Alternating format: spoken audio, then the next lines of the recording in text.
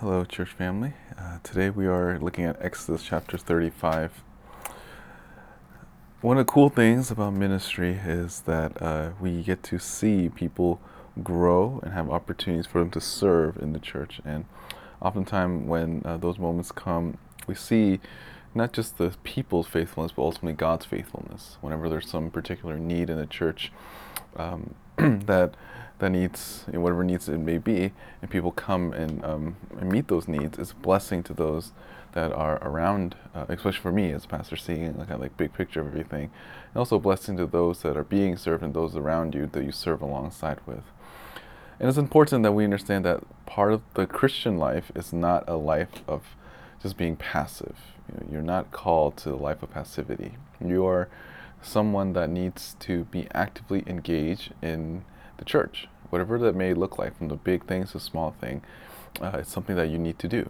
But there are occasions when there are certain needs that are that are expressed, whether it's by the elders or pastors, that needs to be met. And it's also encouraging when people come in and meet those needs. And we had this recently when we needed more sound team people, the AV team, and a lot of you stepped up. There are certain things that you saw, okay, we need to do this, and for other ministries as well, and not just that, but there are always going to be a need because the people's needs are different. There's always going to be a need, and which means that there's always an opportunity to do something in the church. That also implies then that if you're not serving in the church in any way or capacity, that probably means you either are new to the church or you're deliberately just not wanting to use your gifts. God gave us gifts and resources to serve Him and to glorify Him and to be a blessing to other people. And we're called to do that. In this chapter, I think it highlights that reality very well. This is chapter 35, so this is right after when Moses replaced it, or God told Moses to replace the two tablets because remember he smashed them because he was upset that Aaron and the Israelites made this little golden calf when he went up to the mountain the first time. In chapter 34, it gets replaced, and then Moses' face gets, it's all glowing and illuminates, it radiates, and it freaks people out. And as a result of that, they told Moses, hey, whenever you see the Lord, just go in, but when you come back and see us, cover yourself. And that's what he does.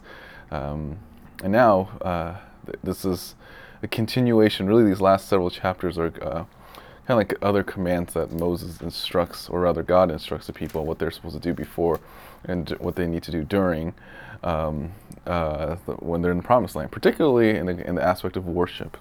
So let's look at chapter 35, verse 1. Then Moses assembled all the congregation of the sons of Israel and said to them, these are the things that the Lord has commanded you to do. For 6 days, for 6 days work may be done, but on the seventh day you shall have a holy day, a Sabbath of complete rest to the Lord. Whoever does any work on it shall be put to death. You shall not kindle a fire in any of your dwelling on the Sabbath day. Now this is not the first time that the Lord told Moses to tell the people about you need to keep the Sabbath. It's this thing that just keep going over and over and over again. In a lot of ways, the Sabbath is supposed to be at least this portion here, is supposed to be a reminder of the people that they need to take the Sabbath seriously, that they ultimately need to prioritize worshiping Him. They need to work for 6 days, and the Lord will provide on the 6th day for enough sustenance and food and whatever they need, so they don't have to work on that 7th day.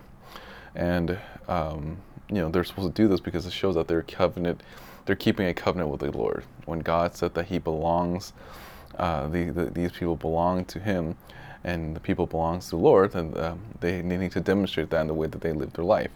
So the Sabbath is one very external way in which people can see that the Israelites are different and they're being blessed by it. So their faithfulness in honoring the Sabbath and keeping this fourth commandment is a sign that they are God's covenant people. Verse 4.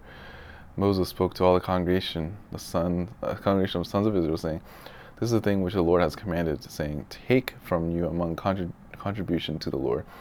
Whoever is of willing heart, let him bring it to the Lord, contribution, gold, silver, bronze, and purple, blue, and scarlet, material, fine linen, goat's hair, and ram skins, dyed red, and porpoise skins, and acacia wood, and oil for lighting, and spices for anointing, and for fragrant incense, the onyx stones and setting pieces for the ephod and for the breastplate. What this is saying is that God gives them this this basically tells them, if you want the priests and the whole worshiping, the whole basically, in order for the nation to function, this is just the reality of every nation, that you need to contribute to it. And this is a form of a tax that's used to keep this the Levitical system going, as well as other things as well. And they're supposed to do this as a way to contribute. They're not just supposed to be this passive onlooker. They give, and they're supposed to give willingly. And that's a really important thing. When people give, they should always give with a cheerful heart. This is why every Sunday when we ask for an offering, it's an ask not because we particularly need anything, although there are occasions where there is like projects or missions that we want to support and we want to highlight. So we say, okay, we want to do a special love offering for them. But generally speaking, it's all free will. We don't force anyone to give anything. And this church is a very generous church, and you guys give according to how the Lord moves you, and that's an encouragement. And that's what God wants. He delights in that. God delights in the fact that His people give to Him willingly. And this is what's going on here too. He just asks them that if you want to give, then give these things so that the functioning of the nation of Israel can run smoothly. And again, the only time me as a Reformed pastor that will be cool with the word free will is when in these passages when they talk about free will offerings, because it's in the Bible. But that's that's only when it comes to giving, not in terms of like salvation or whatever. But yeah, when it comes to offering to the Lord, they're supposed to give a free will offering of these different things. These particular things are used for the things of the Lord. Again, these are very particular too. They can't give anything else. God expects them to worship Him a certain way, and God expects the nation of Israel to function a certain way as well. Now, verse 10. Let every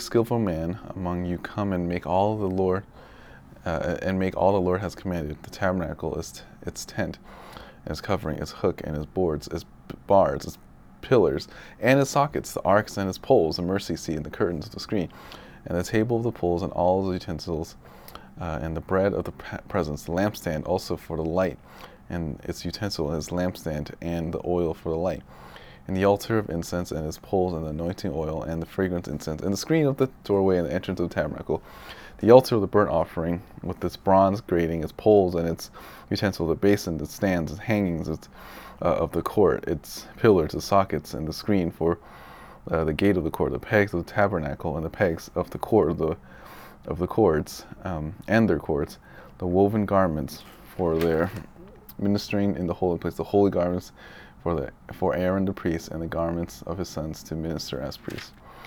So these are people that are supposed to help reassemble this tent that we'll be able to take down, put back up, and it says that they're for skillful people. It means that not everyone is meant for this. There are going to be certain things that people in here, and like the skillful people that could construct this, as well as even decorating the ephod and all of these different unique things that God wants. They're given uniquely to the nation of Israel, so that they can use their skill set to be a blessing to the nation. And we see that this principle applies to us as well, right? And we're all called to use the gifts that we're given. First Peter tells us that whether we speak with our mouth or work with our hand, we do it for unto the Lord. We depend on His strength. Everything that we do it for the Lord. Every gift that we have, we also use it for the Lord. That's why you actually are in the ministry that you're in. You're in the ministry that you're in, whatever your ministry you're part of. You're in those ministries because you have the desire and the skill set for it. Some people have the skill set but no desire, they shouldn't do it, otherwise they'll do it begrudgingly. Some people who have the desire and no skill set, they shouldn't do it because then they'll be ineffective. You need both. You need to be someone that the Lord has uniquely gifted for a particular task, and you're supposed to use those gifts. This is why I'm saying that there should be no such thing as a passive onlooker when it comes to the church. Everyone should be doing something. Everyone should be volunteering themselves in whatever capacity. And it's usually something that they like to do. And that's usually when I ask people, when they come into church, like I ask them, what do you like to do? And you should go and do that thing. If it's AV, you should go. Do that for the glory of God. If it's greeting, do that for the glory of God. If it's small group leading, be part of a small group. If it's teaching Sunday school or teaching kids, do those things to your best of your ability to the glory of God. And that's what the Israelites were doing. God gave him a command for those who want to build the tent of the meeting, that had to be a particular skill set, and only those people can do it. Verse 20, then all the congregation of the sons of Israel departed from Moses' presence, everyone whose heart stirred him, and everyone whose spirit moved him, and brought the Lord's contribution for the work of the tent of meeting and all the service and for the holy garments. And all whose hearts moved them, both men and women, came and brought brooches and earrings and signet rings and bracelets, all the articles of gold, so that every man who presented an offering of gold to the Lord, every man who had in the possession blue and purple and scarlet material, and linen and goat's hair and ram skin dyed red and porpoise skins, brought them. Everyone who could make a contribution of silver and bronze brought the Lord's commandment, and every man who had in his possession arcade wood for any work of service brought it.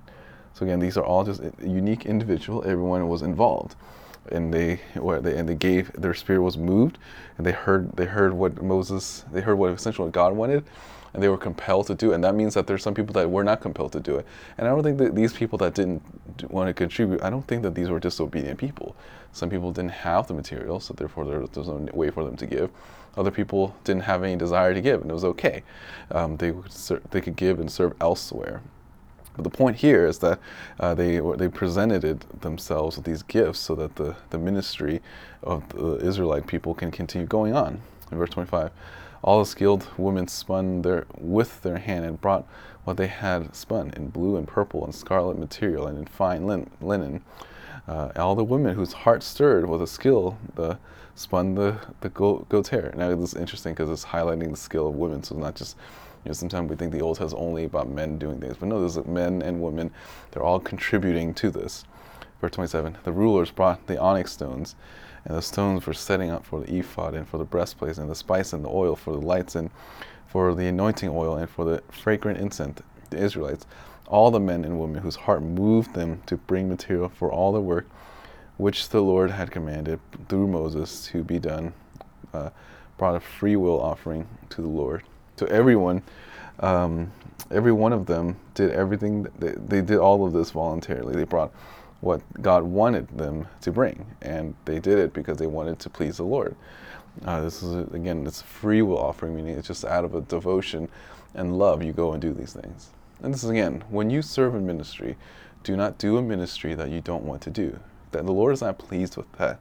Some people can do a lot of ministries and can do a lot of things, but if it's not mainly to honor the Lord in it, if it's not mainly to serve the people because this is how the Lord has gifted you in, don't do it. It's better that you just find something like, clean up a chair, or even unofficial ministries, things that like small things that, praying for people when no one else is around. You just do those things. Do things that you like, but don't do things just to show off your skill or things that you have, because that's not the right reason on why you do things. The reason why you do things is primarily to glorify the Lord.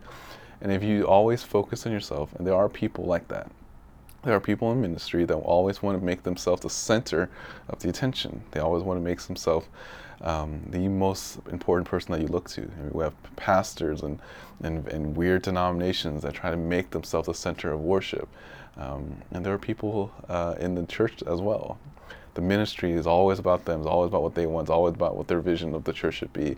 And it's always about them. It's not about other people, and certainly not about the Lord. And if that's you, then it's better that you don't do the ministry, because you're diverting glory that is only reserved for the Lord. Verse 30, then Moses said to the sons of Israel, see, the Lord has called my name Bezalel, the son of Uri, the son of Hur, of the tribe of Judah. And he was filled with the Spirit and wisdom and understanding and in knowledge and in all craftsmanship, to make designs for working in gold and in silver and in bronze, and in the cutting of stones for setting and in carving of wood, so as to perform in every incentive work. He also has put in the hearts to teach both he and Oholiab, the son of Ashkenaz, of the tribe of Dan. He has filled them with skill to perform every work of an engraver and of a designer and of an embroiderer, and in blue and in purple and in scarlet material and in fine linen, and of a weaver as performers of every work and makers of design. God provided opportunity so that people can be part of his ministry. You have to understand that serving the Lord in any capacity is a privilege. Not only that all of us are saved, but we have an opportunity to be part of his divine plan by serving the church. Some of you are going to be gifted evangelists. What that means is that you get to partake in the ministry of the Lord, calling people to saving faith. You're a teacher to children. You have a unique opportunity and privilege to entrust what you know and to impart all that you know to the future generation and potentially the next generation of leaders and teachers in the church and believers altogether. Whatever skill you have, you understand that you're partnering with the Lord in that sense. God doesn't need anything from you, but he's given us this opportunity so that we can partake in seeing God's faithfulness. This is why when you're in ministry, as hard as it can be, it's not about you. So you shouldn't really burn out in that way. The only reason why people burn out is because they have these set goals in their mind for themselves, and those goals are not met. And they get frustrated and disappointed, and they quit altogether. Now, again, if you're doing it solely for the Lord and for his glory, the Lord will bless it, because your life is not about you anyway. The Lord purchased you through the ransom of his son so that you can glorify him, so you can reflect him the way that you're supposed to. All of us are made for that particular purpose. We're made to glorify God with our lives so that the world will be made known and for the people in the church to be blessed by it. So when you think about your ministry, always do it with a pure motive and a pure heart, that you do to serve the Lord and to glorify him and to be a blessing to other people. I hope that this is helpful. We're reaching the end of this book. There's about 4 more chapters left. I look forward to finishing up these last several chapters with you.